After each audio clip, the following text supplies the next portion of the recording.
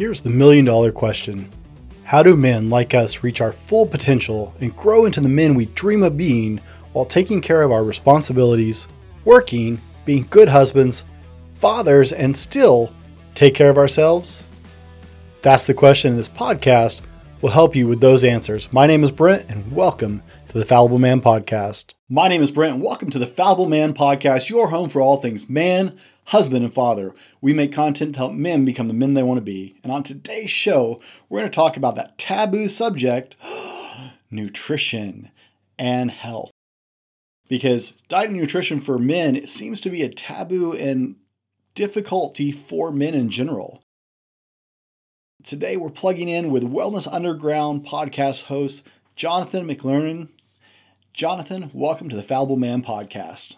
Hey, thanks so much for having me. And you're absolutely right in terms of the number of clients I have that are male is like less than 10% of my client roster. And so, ironically, maybe it's not ironic, but women are so much more open to talking about their struggles and challenges than men are. And I'd love to change that conversation. Well, I'm hoping to at least, start changing that conversation today on this podcast. When we were talking before the show and syncing up to do this podcast, I was looking at your expertise and what you did, and I was like, yes, I can finally talk about this.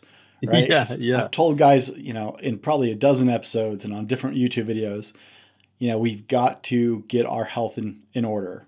Not just, and we go, okay, that means I'm going to the weight room. No. We got to start eating better and just taking care of ourselves better, because it detracts from our abilities as men otherwise.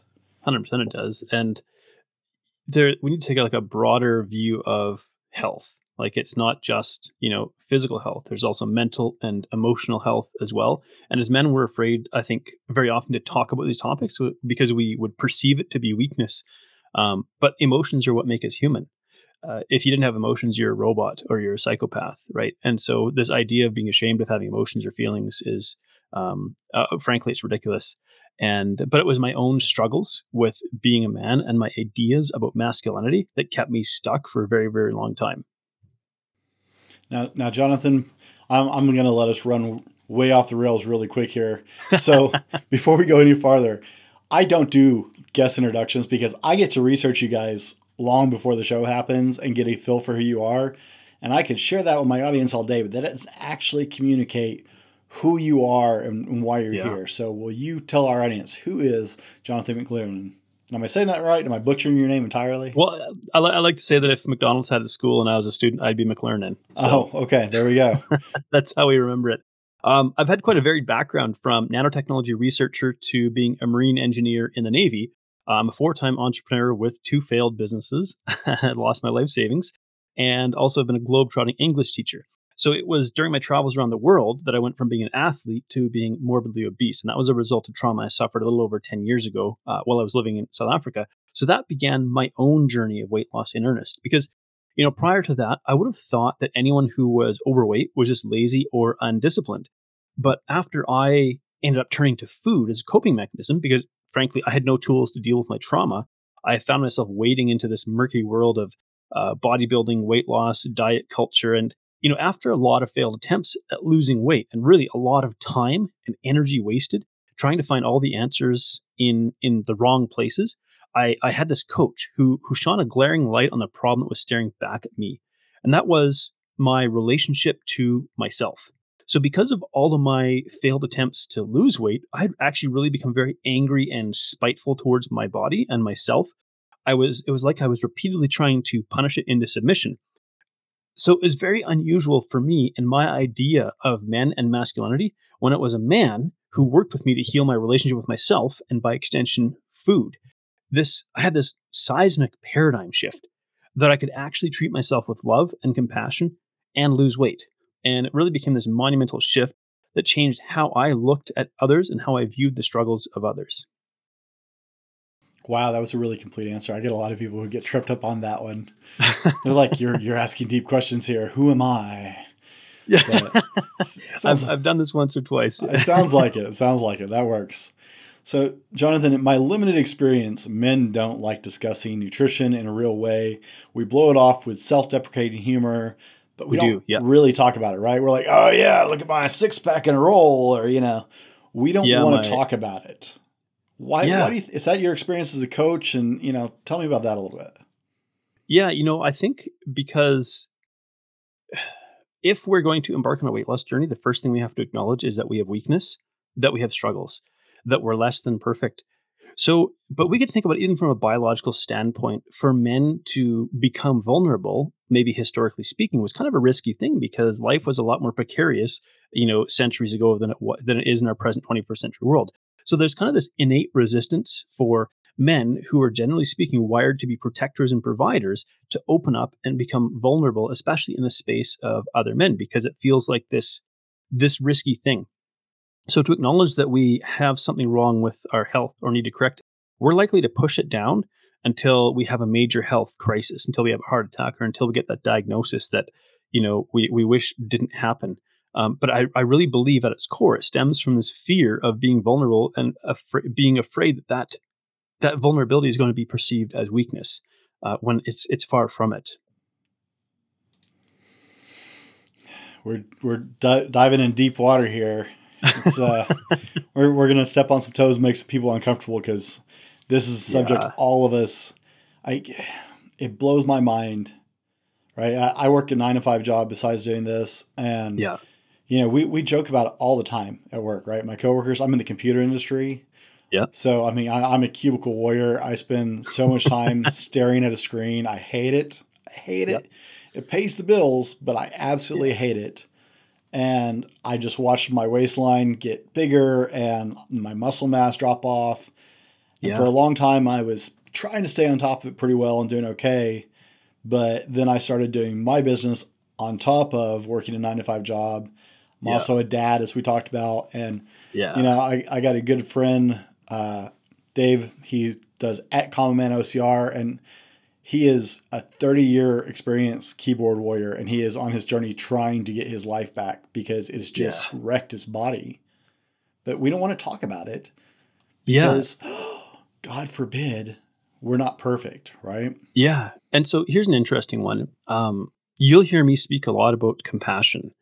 And I think that has to be one of the most misunderstood concepts out there. And I really strongly misunderstood it for a very long time because I perceived compassion to be just a feminine quality or a sign of weakness.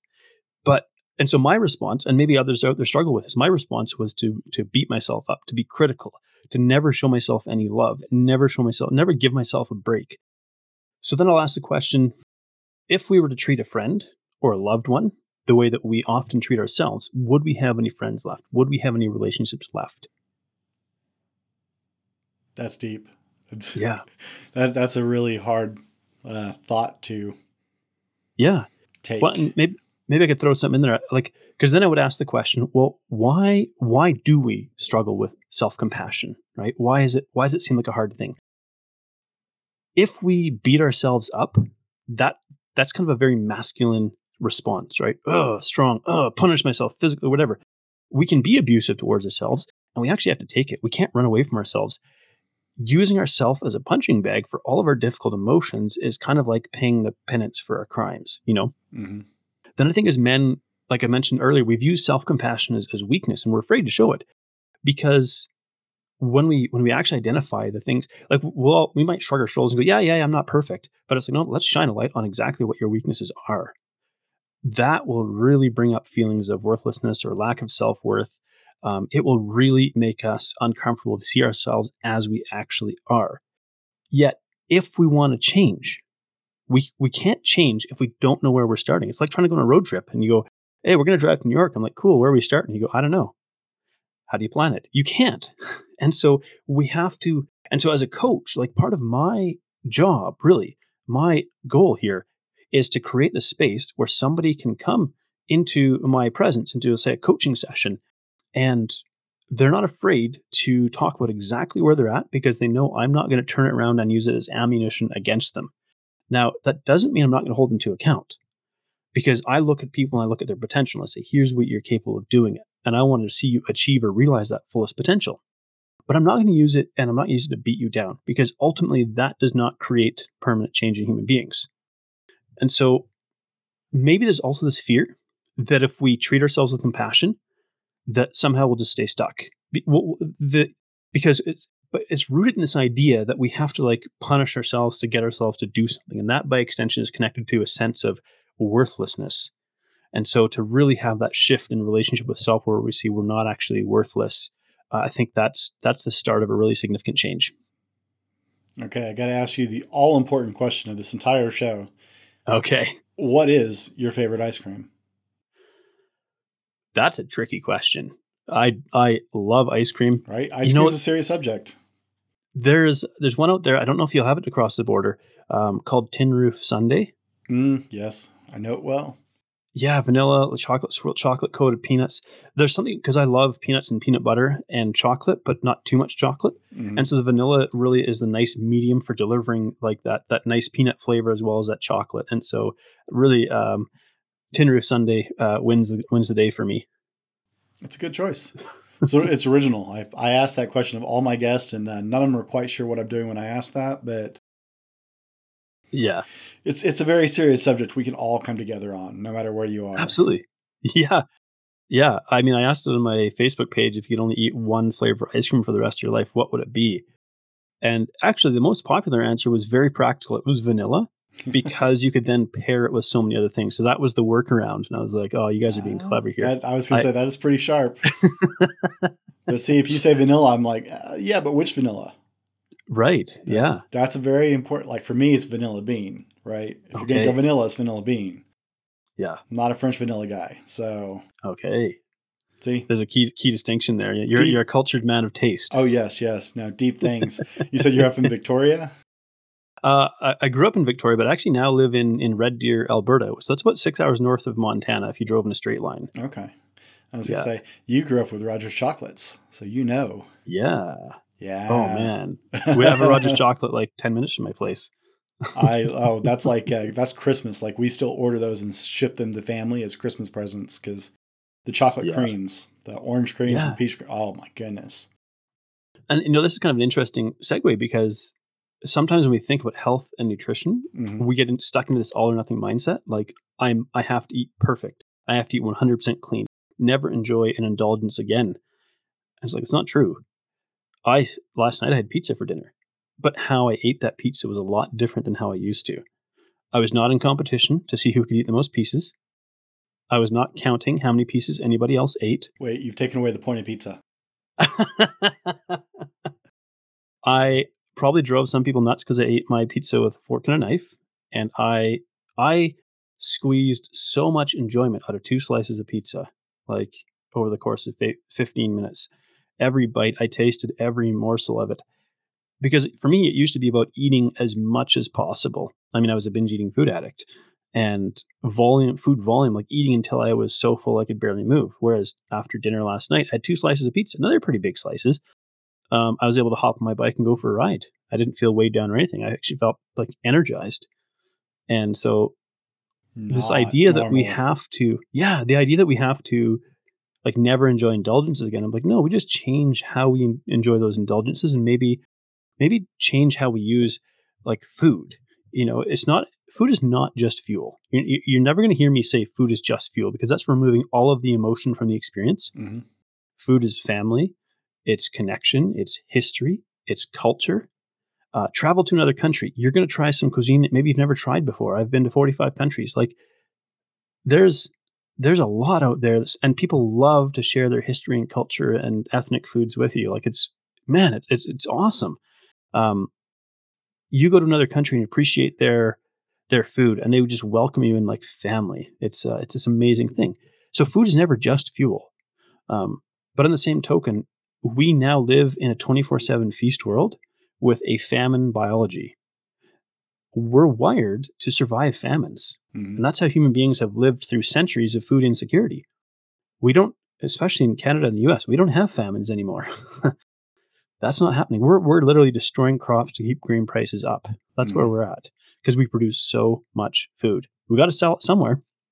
And so a feast world in a famine biology really makes it difficult. Then we could pile in the fact that we live in a convenience world. We live in a sedentary world, so one where we can achieve everything we'd like to achieve with our smartphone. The one bit of movement would be getting off your bum to go open the door to pick up your Uber Eats, order or something. So losing weight is actually really tricky in the 21st century. We treat it like it should be easy, and it's not, because we have a primal part of our brain that's wired to seek out comfort. It's wired to avoid discomfort and pain. I'm a Southerner by birth. Yeah. My family is Texan, and so Okay. hospitality, entertaining people, that happens in the kitchen. The Yeah. living room is Yeah. formal. That actually barely gets used, but hospitality happens in the kitchen, right? Standing Right. around the kitchen, making stuff, sharing food. Hospitality is very food based in a Southern household. Yeah. And, we prize our foods. We have certain foods we just love anyway, right? And most of them are bad for you. Well, I mean, I'm thinking like good brisket, Oh yeah, yeah. No, I just smoked a brisket for 14 and a half hours the other day. man, like I want to be over there for dinner. Right. My mother lives with us, and yeah, she bought a beautiful brisket, and I put it on the Traeger for 14 and a half hours. It was amazing. Yeah. Yeah. My wife's right. Come on down. Yeah, we'll take care of you out here. So, as soon The as well, I think the border's open to go south, but across the border, they're still blocking you. What's the word? Lepers, American lepers. I will definitely bring Rogers chocolates in exchange for a good old Texas brisket. There we go. So let me ask you, because food is such a part of culture. Yeah. I've tried the mindset of food is fuel, right? But food is Yeah. definitely a big part of culture, and depending on where you're from, is even more so. Have you noticed, since you coach people through diets and nutrition and helping them make these, have you noticed, because I hear this a lot and I think it's a misconception, but I'd like to check. Are there major differences between the problems in the different, bleh. Are there major differences in the eating issues between men and women? Because you never hear about men with anorexia or bulimia, right? You hear about men getting fat, but you don't hear about these eating disorders and stuff like that. So, do you actually are there actually big differences, or is it just kind of we don't talk about it? There probably are slight differences, and that would come from like there's still more pressure on the female element of our society. Their value is rooted in their appearance. There is a biological reason for that. I mean, that's not to say that it's ideal or how it should be. So there is more pressure. So you're likely to see, and I'm like, without trying to shoot myself in the foot, um, if we look just biologically speaking, women tend to have stronger connection to their emotions. Men tend to have the ability to separate themselves from their emotions, which in certain conditions is actually a beneficial thing in maybe the role of protector and provider, but it's not always ideal. So these emotional differences that we see, um, they do play a role in maybe how we would interact with and abuse food. Women are probably more likely to struggle with anorexia and bulimia. I actually just did an episode recently on bulimia. There's a lot of crossover between bulimia and binge eating. The only difference is binge eaters don't necessarily vomit it up afterwards. Men are just more likely to be overeaters and potentially binge eaters, and probably will tend more towards alcoholism than women will, because it's a more socially acceptable in masculine culture to tend in that direction. Okay. Tell us a little bit about your podcast. Wellness Unplugged. Yeah, so Wellness Unplugged. The idea is meant to. This is a space for candid, raw, gritty conversations. Uh, we're going to bring on experts with regards to psychology, nutrition, fitness, but ultimately, we also want to tell stories about people and the struggles they went through. So if you look on the internet, on say Instagram, for example, you're going to see like before and after photos. I started here, I finished here. What you're not seeing is the nuance in between, the struggles in between, the parts that were really, really hard. And we want to highlight that with the stories that we tell. So, I mean, I have my own story, my own struggle of overcoming, trauma and binge eating and losing 100 pounds. But I want to tell more stories like that, because I want people to realize that weight loss, while it's challenging, it's very worth it. But along the way, it's going to be hard. And by sharing other people's stories, we can find inspiration in them overcoming their obstacles. And so that's really what I want it to be: unfiltered, raw conversations about the human struggle of trying to create change. All right. Tell me, what is a laptop lifestyle? I saw it in your bio. The laptop lifestyle is like I run an online coaching business. I can literally work from anywhere that I have my laptop and an internet connection. I could even work off of my phone. That would be slightly less convenient, but very often that's glamorized to suggest that somehow people are like sitting on a beach sipping mai tais, a few clicks on their keyboard, and money just rolls in. I'm like, no, it doesn't work like that. Don't we The all internet, wish? yeah, the internet is a medium, and if we could just remember that the internet is a medium connecting two human beings on either side that may not be physically connecting in person. And so, still, on either side of that connection is two people that are trying to work together towards a common goal. So, the laptop lifestyle is fantastic, especially in COVID times. It's really great to be able to work. I mean, my wife and I last year, we drove across Canada. It was really nice in one sense not to have a lot of the best places overrun with tourists, as much as we value tourism in Canada. It was really nice to go to a lot of beautiful places and not have to compete with 10 busloads of tourists. That was phenomenal. I was able to do that because I work sort of a laptop lifestyle. I set my own hours. That doesn't mean I don't work. I do work, but hey, if I need to go change a diaper, feed a kid, that kind of thing, I can do it. Make my wife, breakfast in bed because she's been up all night with a hungry kid or something like that. So I have the flexibility to do these other things because I don't have to have work set hours, say from 9 to 5. So yeah, it's the downside is a lot of time spent staring at a screen, a lot of time with a butt in a chair. Mhm. And what you can't see behind me, I have a recumbent bike, and probably every hour I'll hop off and do 5 to 10 minutes on the recumbent bike to get blood flowing, to get my legs moving, to get more oxygen to my brain, that kind of thing. Because when it comes to activity and movement, sometimes we feel like, I don't have an hour a day to work out. I'm like, cool. If you were to do like 10 5-minute chunks over the course of a day, you've done close to an hour, just split up. And so I look at it that way because I fell into a pattern of, here's the thing, when you run an online business, you could literally run it 24 hours a day. It Oh yeah. could feel relentless. It could start to take over your life. And I felt that pressure. There's always more business to be had or made or whatever. So the other challenge is the ability to disconnect. So I try to put my phone away when I'm with my son. He's only 6 months old. I want him to see me face to face without a phone in my hand. I want to take a million pictures of him because he's the most beautiful boy in the world, and in my totally unbiased opinion. But I also want us to have human connection there. I want to sit down and chat with my wife, and I want to be present in that conversation where I'm not thinking about work, not thinking about my clients, and so on. So it's really, really important to be able to also create that kind of separation if you do run an online business. We're all about dads and the dad lifestyle here, so there you'll get no flack for a biased opinion. I've got two daughters who are the most amazing things in the world, so Yeah, I feel you yeah, there. Guys, yeah. we are just getting started with John, so don't go away. We're just barely skimming the surface. We got more coming up after this word from our sponsor. Today's episode is brought to you by Common Man OCR. Common Man OCR is fitness for every man.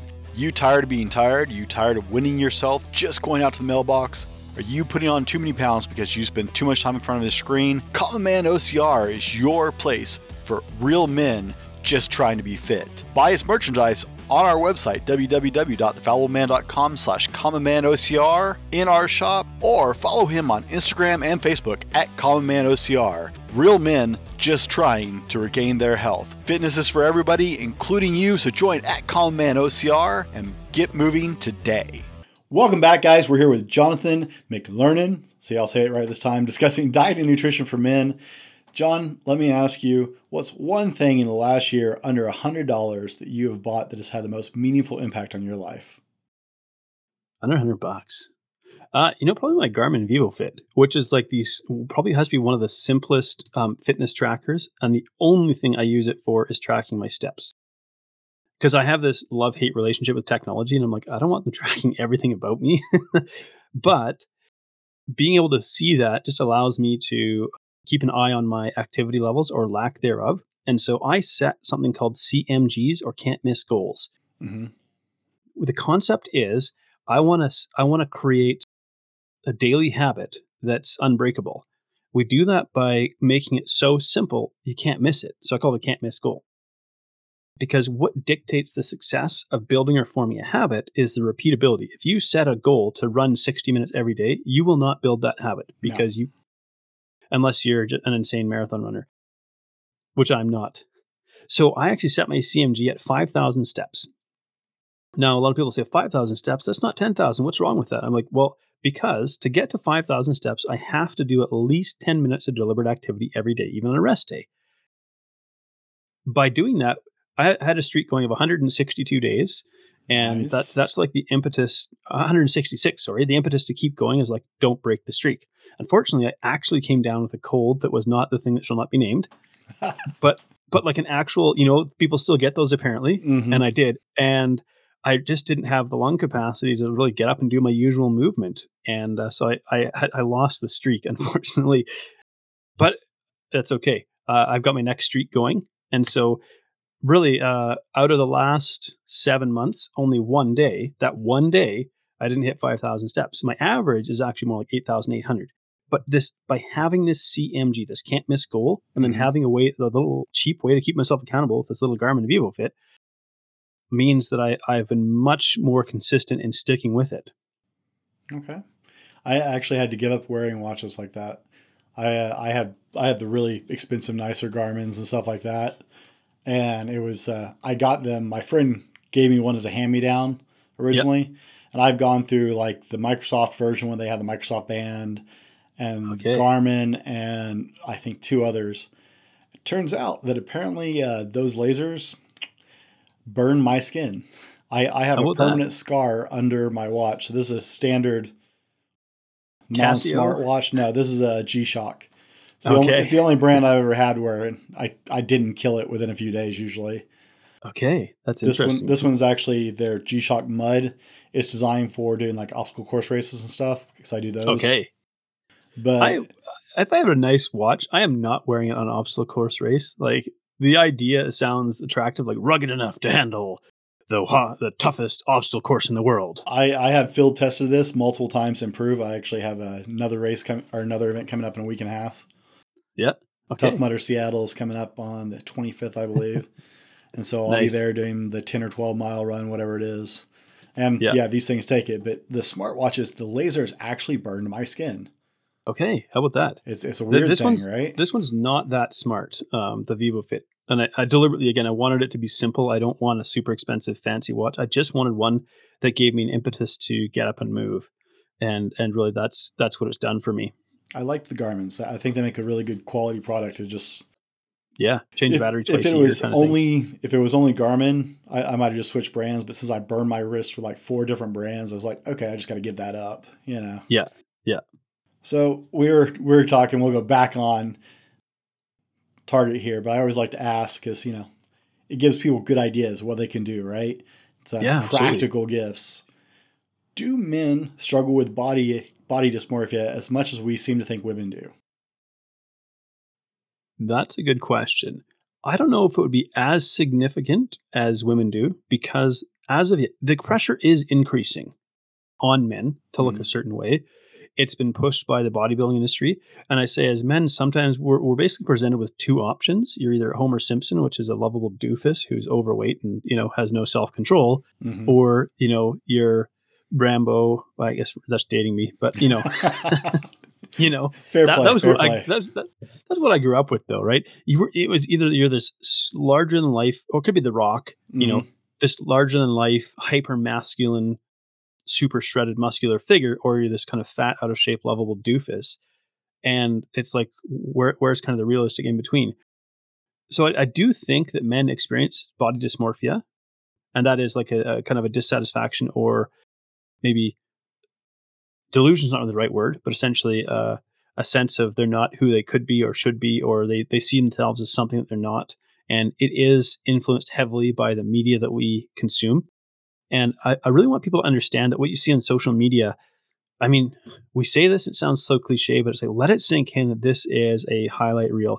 And that's really why I named my podcast Wellness Unplugged. Is like, it's about disconnecting from that fake glitz and talking about the real human struggle. I don't look like a fitness model. I look a lot slimmer than I did when I was 330 pounds. But when I tried to look like a fitness model, like, it was so uncomfortable and difficult to maintain that way of living that it Oh was yeah. no longer practical. I got other priorities. I'm not trying to maintain a shredded physique year round, and it didn't make me any happier. People don't seem to understand. Social media has really clouded, I think, our vision of what health looks like. but Yes. they do not understand how many social media, like people who do full-time social media, you see it leak in the news every now and then when a famous person, like someone touches up their photos or whatever, and they Yeah. have a problem with it, right? But that's about the only time. But people who do like full-time influencer stuff, man, they Yeah. touch up their folders. They Photoshop everything. Yeah. Bodybuilders, they look good for like 2 days at a time. Yep. And people don't understand the hell they put themselves through To get the there. 12 weeks before, besides all the workout all the time, but that 12-week slimming down process to be show ready is insanity. Well, the other aspects of it are we pretend it doesn't exist, but of course, they all run some kind of performance enhancing substances. Mm-hmm. Why? Because if you want to be competitive, it's the only way to be competitive.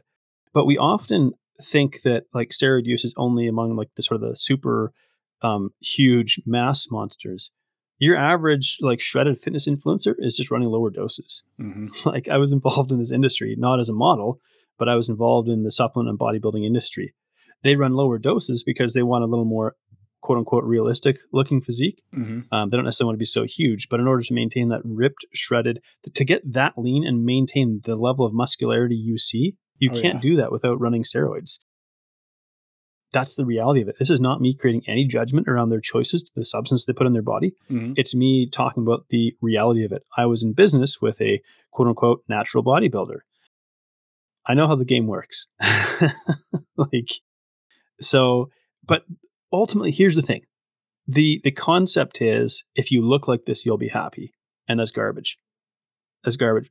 Some of the most like dissatisfied, unhappy people I've ever met are ones that look like they're in this ridiculously amazing physical condition. They're hypercritical. They're never big enough, never lean enough, never vascular enough. Not to mention, they're not nearly as healthy as you would think. Oh, no. Arteries are getting lined with plaque and cholesterol because of high blood pressure, because they're trying to maintain a blood supply to that level of muscle. Like, there's a reason there's kind of a natural upper limit to the amount of muscle that we can carry on a frame. And it's because our heart can only handle pumping blood to so much before it has to ramp up the blood pressure, start damaging the blood vessels, and creating little microclots that one day are going to break off and give you strokes. Well, and under the hood, people don't seem to understand. Those guys aren't just taking steroids. Okay. Yeah. Steroids like one of the 40 substances Yeah. they're taking, right? They're taking estrogen suppressors. They're taking thermogenics. They're taking, there's just a cocktail. Thermogenics, yep. They'll be taking of SERMs, which is selective estrogen receptor modulators, Right. you're right, which will be estrogen blockers.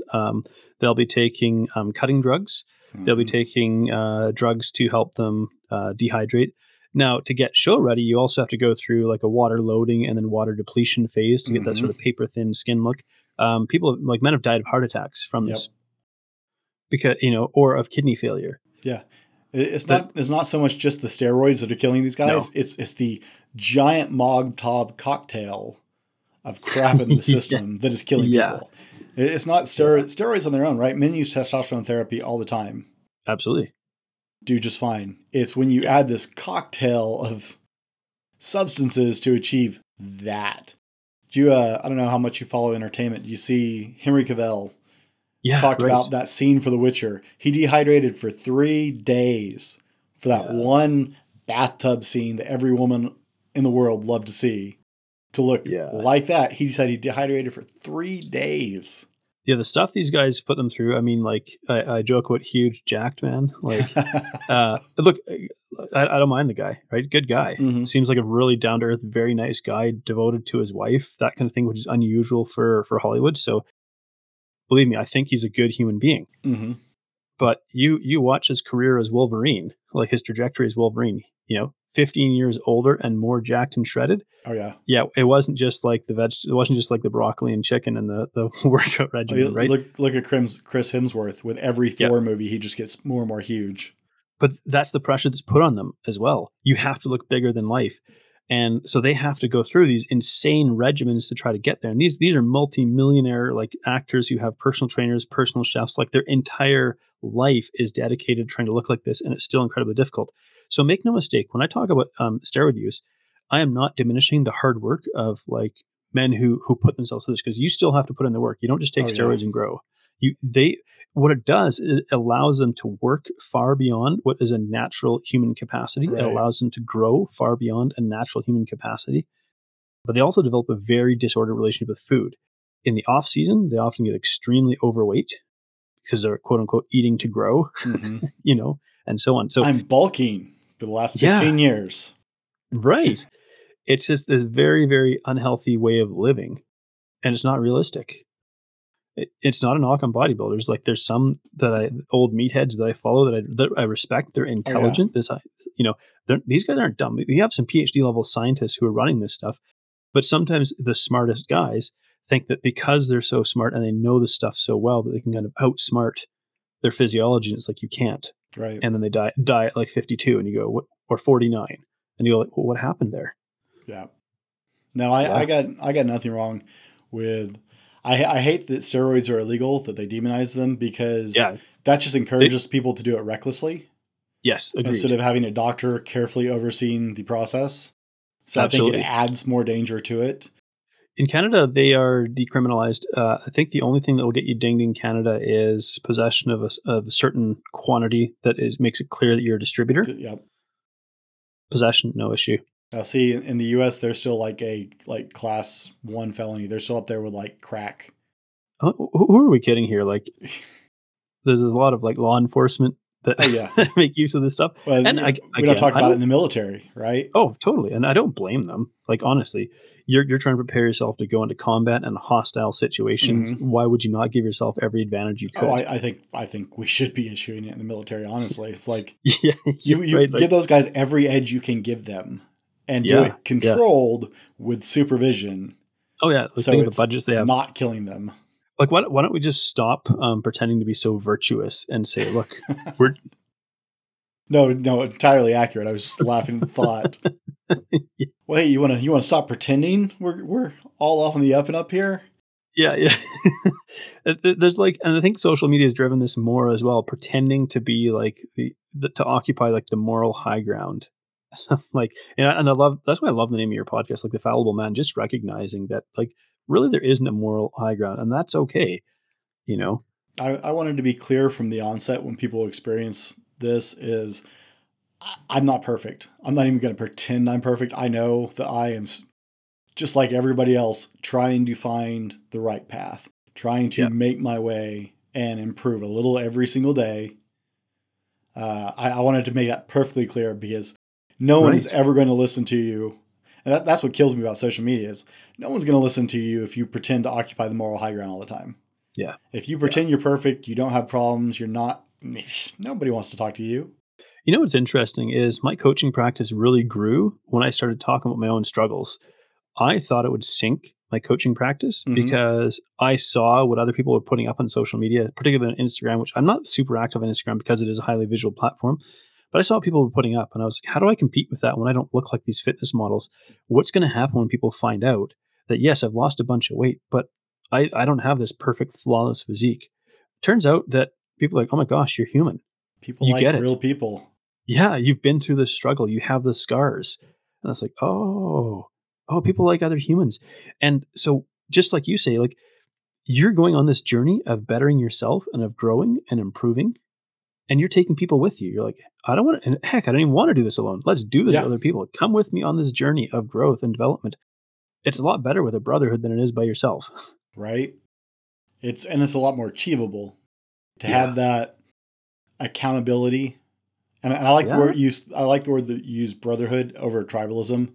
I'm not a big fan. I think that's the concept of tribalism is being used incorrectly most of the time, as far as I'm concerned. So It's been hijacked. I like brotherhood a lot better. Yeah. Hey, let's talk about emotional eating, because it's something we don't want to pretend we do. But God, I will tell you, last night, I told you I was live streaming last night, and like the audio, I don't know what happened, but like I burned both videos. As soon as the live stream was over, I just deleted both of them off Facebook and off YouTube, because the audio was so bad. I don't want that to be people's impression of the content I'm creating.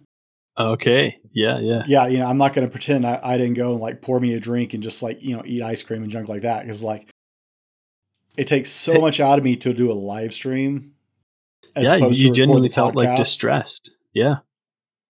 I used to be a minister, and Sunday morning there is so much energy to have people listen to you and actually want to listen to you. Doing it live, you have to bring so much energy with you and presence that you're just exhausted afterwards. And so getting to the end of Yeah. it and finding out that the audio was just trash was just like, Yeah. oh, bourbon and ice cream. Woohoo. Yeah. So Yeah. let's So talk that about that that. was like, and a lot of that is what we call like changing the channel in your head. So you're feeling something that's uncomfortable, and in that moment, you don't feel like you have the capacity to feel what you're feeling, and so you opt to artificially change what's happening in your head. That's both what alcohol will do, as will junk food. Junk food is engineered to elicit a dopamine response in your brain, so it's engineered to trigger a specific response. So both of those will temporarily change the channel in your head. That's not always a bad thing, because I mean, there's a reason why food gets used the way it does, because it's cheap, it's accessible, and if we look at that, behavior is solving a problem. Now, as a long-term behavior, the ramifications of repeating that pattern of behavior are not good, right? Right. But so it is a slippery slope. So I don't want to necessarily say this is an endorsement of your behavior. Yeah. This is not an indictment of your behavior either. I did it. I'm not endorsing it at all. So Absolutely. But it's just a recognition that this behavior is an attempt to solve a problem. It's like you're dealing with like just feeling really bummed out about something you've poured a lot of your energy into, and you're in this place of being emotionally drained, and that can help shift the channel in your head temporarily. For me, it was binge eating, and really, I'd say binge eating is kind of essentially an uncontrolled eating episode in a short window of time. To really fit into the definition of binge eating disorder, it's going to be a behavior that's showing up at least once a week over a pattern of a few months, kind of thing. So you can see there's this repeated pattern of behavior. What's going on here is it's again something you're feeling something really really uncomfortable, and binge eating is a way to try to smother that emotion, try to bury it in food, and so much food that like it's not going to come back up. But the problem is once you digest the food, it is going to come back up. And just to be clear, there is a difference between overeating, emotional eating, and binge eating. But I would say like binge eating, emotional eating, binge eating does have elements of emotional eating and overeating in it, but it's like a more extreme. You'll see other things like eating in secret, eating when you're already like uncomfortably full, or if you try to eat like perfectly in public and pretend that you're this virtuous eater. That's one of the things that I would do. And then in private, I'm eating a pizza in my car in a parking lot, kind of thing. And then there's cognitive distortions in our head that create like an exaggerated view of reality. So if you're struggling with something like this, step one, don't beat yourself up. If that was going to work, it would have worked already. If you struggle with some kind of where you feel a little bit out of control around food, take a couple steps back and prior to that episode, what happened? In your case, hey, something really devastating happened, right? You lost a part of your heart and soul, something you worked really hard for, something you're deeply passionate about. And so, like, compassionate awareness is really, really important. Like, because awareness itself is already a good step. We have a number of our behaviors that run on autopilot, right? They run in the back of our brain. Mhm. But if we can make ourselves aware of these patterns of behavior and be willing to be uncomfortable and address them with compassion, that becomes the place for change. So I have a little acronym. It's called FAST. Stands for feel, acknowledge, accept, speak, and time. So let's just say we'll use your example of, you had a couple of episodes that end up going down the drain. One is feel. So what are you feeling? Where are you feeling it in your body? Because chances are you can feel it somewhere in your body. Could you put a shape to it, a size to it, a color? Just kind of tune into it. Sit with that uncomfortable feeling. Because feelings are kind of like a check engine light. They exist for a reason. They're giving us an indication that something needs our attention. Acknowledge or accept is really just about making peace with the fact that you have this uncomfortable emotion and something isn't wrong. Speak is about trying to put words to it, whether you do it in writing or out loud. Like you could, go to your wife and say, "Hey, this is what I'm feeling right now." And I'm like just saying that. Like, I wonder how many men are like, "Yeah, right. I'd never do that." You know how powerful it is when you go to your wife and you go, "Hey, this is where I'm at right now, and actually all I want you to do is listen." Oh my gosh. She's gonna be just about eating out of the palm of your hand. Not quite. But they're gonna be like, "What happened to this guy?" You know, I thought when I did that my wife was gonna treat me like this weakling, like this loser or whatever. Like, yes, there's a time and a place to be a strong masculine figure by all means. But like, my wife, when I finally like started talking to her about my struggles, she became like my biggest supporter and cheerleader. And it brought us closer together, and then T is time. So we got feel, accept, acknowledge, speak, and then time. Time is just the recognition that usually the most intense part of any urge or impulse is going to last less than 10 minutes. If you can put 10 minutes between yourself and the decision to act, at that point, you're now making a mindful decision. And after 10 minutes, maybe you don't want to make that choice. Maybe you don't want to have that glass of bourbon. Maybe you don't want to have that tub of ice cream. Or maybe you just have one or the other, you know? And so it's really about developing this resilience or this ability to sit with an uncomfortable feeling. I almost just want to drop the mic right there. That's, that process alone is a lot to take in. Yeah. So what I want to do is shift gears a little bit, and you have your podcast, but let's talk about where people can get in touch with you, where people can find you, because I think that is really important at this point. So this is your website. Yeah. Tell us about it. It is freedomnutritioncoach.com. And it's actually going to undergo a bit of an overhaul. So I've just actually hired a copywriter to help me update some of what I've written on there, because how I work with people has evolved even in the last year. So now I focus on a lot of what I call brain-driven weight loss. And it's not really, I feel like I'm sharing this because I think it's not as accurately reflected on the website as I'd like it to be. So brain-driven weight loss is kind of a term that I've coined to shine a light on the fact that what we eat and how we're active, like dictate or influence our weight and our health. It's our brain that drives the decision-making in our actions. So a lot of efforts to create change, they take this outside-in approach, while they fail to acknowledge our internal environment. So our emotions, our mindset, our psychology, and our habits. These are the things that actually most powerfully influence our behaviors and ultimately our results. And so if we want to create permanent weight loss, because that's my goal, is to help people lose weight for good, we actually have to create permanent change. And we can only create permanent change by establishing a new pattern of behaviors, habits, a sense of identity, and all of this takes place in the brain. Our brain has this really incredible property called neuroplasticity, and that's the brain's ability to rewire itself. So that's what Lifestyle 180 is. Lifestyle 180 is my flagship program, and it's really about working with our brain, the way our brain works, and helping each individual reverse engineer their own healthy lifestyle. And when I work with somebody, it's not about me dictating what they do. This is a collaborative effort towards a common goal. So I treat the person I'm working with as an expert of their own life and their own life experience, and I'm an expert in nutrition and psychology. Together, they're going to take, because if all I did was dictate what they were to do, at the end of working together, what happens when I'm gone? They're going to go back into their old habits. So I'm going to empower people to have an active role in this process instead of feeling like this passive observer who's just following orders. Wait. You want me to actually be active and take part in this. You're not just going to write me a program and I actually have to do something. Yes. That's the key. I call it empowering you. I'm just clarifying, because there are a lot of people who want to write you a program and think that somehow that works. So I hate to say this, but lazy coaches will do that. I'll hand you a program, follow the program, and when we check in, you're going to tell me why you did or didn't follow that. That's not coaching. That's not empowering, because when I work with somebody, it's a finite amount of time. I'm not going to work with them for the rest of their life, chances are. I have worked with some people for up to 2 years and even beyond 2 years, because they continue to want to work with me. But there is going to come an end to the time that we work together. And when that time comes, I don't want to part from that person's life and for them to just fall back into old habits because I was the force that was creating the change. I want them to be empowered and them to actually be the force for change in their life. I'm the guide.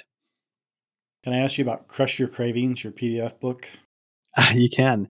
So Crush Your Cravings is my short guide. It's about 25 pages.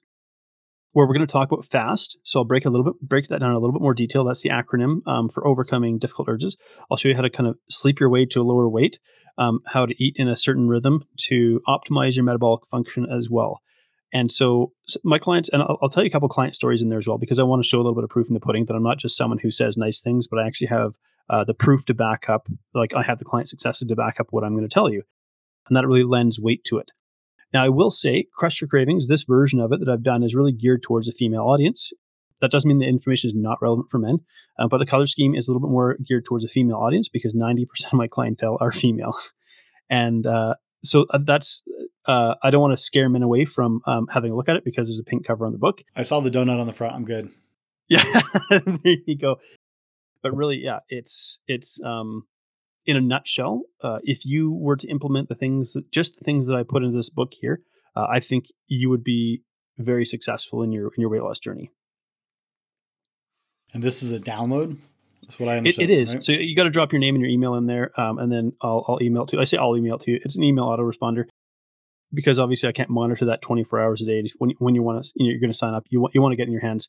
I also created a vanity URL, which is freedomnutrition.rocks/crushyourcravings. And so for those who are listening who might not see the link, you can go there and that'll take you to the download page. Say that again. Let's make sure people hear it. freedomnutrition.rocks/crushyourcravings. All one word with no spaces. All right, guys. Get the pink donut. It's important. Yeah. Hey, the pink donut that could change your life. We're not in Portland, but we're close enough to Voodoo Donuts. I'll make some references, right? There you go. Oh man. So what is next for John McLernon? Man, I'm gonna continue. Like the podcast is relatively new. Wellness Unplugged is relatively new, so I really want to grow that because I think it's the way that I love to communicate. Clearly, I don't mind talking, and I love conversations with other people. I like to say that nutrition is the cover story, just like weight loss. When people come to me and they say they want to lose weight, that's their cover story, and nutrition is my cover story. So I think the work that I do encompasses more than just like telling you what to eat and how to eat and stuff like that. It's really like a work of helping people completely transform their lives. And so somewhere in the future, I have this idea. I call it the Superhero Wellness Academy. And it's going to be a service where people will come in, and normally the way it would work is you come to a coaching program and you get assigned a coach that looks like the best fit for you. But it's like, what if you have a movement specialist who specifically works on you and your movement patterns and the injuries you might have and so on? What if you have a gut health specialist who then creates a plan specific to like improving your gut health and your digestion? And you've got a life coach who works with any sort of mindset obstacles and hurdles and so on. And then you have like a head coach who just kind of oversees all of that and coordinates all of that for you. It would basically be impossible to fail and to get to your optimal health. And so, and actually I've just recently connected with a neuro coach. So one who trains your brain to be smarter and more optimized. So there's some really exciting possibilities here. But I would say this idea is still in its infancy. I love having these big ideas, but it will probably take some time to put it to fruition. But I'm willing to patiently go on this journey and say I have this bigger vision I'm working towards, and when the timing is right, it will come to fruition. So instead of Superman, you get the whole Justice League at your back. There you go. I like it. No, I like it. It's kind of it sounds like you're thinking about a one-stop shop where you get a coach, but then you have the input of these other coaches to help put the pieces together. Absolutely. People tend to miss the idea that nutrition and fitness is not about one thing. Yeah. It's several things coming together. It is. And the truth is, like, I'm an expert in a couple of areas. There's a lot of areas I'm not an expert in. And I'm okay recognizing that. Not everybody who listens to this is going to be my ideal client or going to be the right fit to work with me. That's okay. Sometimes this idea in the fitness and nutrition and wellness and the coaching world that we're in competition with each other. I'm like, no, we're not. I do what I do and nobody else does that. But there's things that I don't do that somebody else does. And if we could bring together like the best of each of these categories, man, I just think it would be almost, I'd like to call them like fail-proof transformations. Like you've got a life coach, a brain trainer, a gut health coach, and a movement specialist. Like, how do you not succeed? The one missing piece you can't control, the clients. Yeah. I know a lot of people who say they'd like to achieve certain goals, but man, when the rubber meets the road, that's where most people lose it. Yep. Now, sometimes that's because we try to swallow the elephant whole and it's too overwhelming and we don't have the resources. Because the way that we actually create change is very different than the way that we imagine it in our brain. So let's say we have this idea. We start thinking, okay, I'm going to transform my health. I'm going to lose 50 pounds. I'm going to feel great. I'm going to look great, and so on. And your brain starts to reward you with dopamine because you're picturing it in your head. Your brain starts to reward you like you've already accomplished that. Now, you've done nothing, but that dopamine surge feels really good. So now we mistake that for motivation. Really, what I call it is it's like the biological push to get us over our resistance to change. That gets us the needed momentum to get started. But if you're going to keep going, you have to have a very strong reason why you want this. Otherwise, you will fail because our primal biology is very strong and it wants us to remain comfortable. And so there's like this dynamic tension between your primal nervous system that wants you to be comfortable and wants you to avoid pain. Then you're your soul, the part of that makes you really human, the part that longs for growth and development and betterment. And the two are fighting with each other because growth is always going to be uncomfortable. Change will always be uncomfortable. But if you have an emotionally compelling reason, a powerful reason why you want this, for example, I look at my son, my heart is filled with love. And I go, this is why I do this. I want to be active and present in his life. I do not want to be a sideline dad who sits on the couch and says, I can't get on the floor and play with my kid. I want to roll around with him. I want to wrestle with him. I want to run after him. I want to be physically present in his life. Amen. That overrides anything else. I still have the urges to binge eat. I still have the urges to overeat. They're still there. I deal with them. I navigate them differently. And my son is like the biggest reason for why I keep going on this journey. Guys, let me harp on that. You've heard it said 100 times on this podcast. Why? Why? You have to get your why if you're going to move forward with the rest of your life. Yeah. Whether it's professionally, whether it's personally, whether it's your fitness, whether it's developing your career, you have to find your why. Yeah. John, thank you so much for taking the time to be on the show today and joining us. Guys, we have unpacked a lot today, and I want you to go over and check out John's podcast. Okay, he said he's starting out, but you know what? Go out, show him some love, and hear what he's got to say, because guys, I won't endorse many people, but John honestly wants to help you. So go check out his podcast, see what he's talking about, be a part of the community, get to know him. And who knows, it may be the conversation that starts changing your life for the better. Be better tomorrow because of what you do today, and we'll see you on the next one. This has been the Fallible Man Podcast, your home for everything man, husband, and father. Be sure to subscribe so you don't miss a show. Head over to www.thefallibleman.com for more content and get your own Fallible Man gear.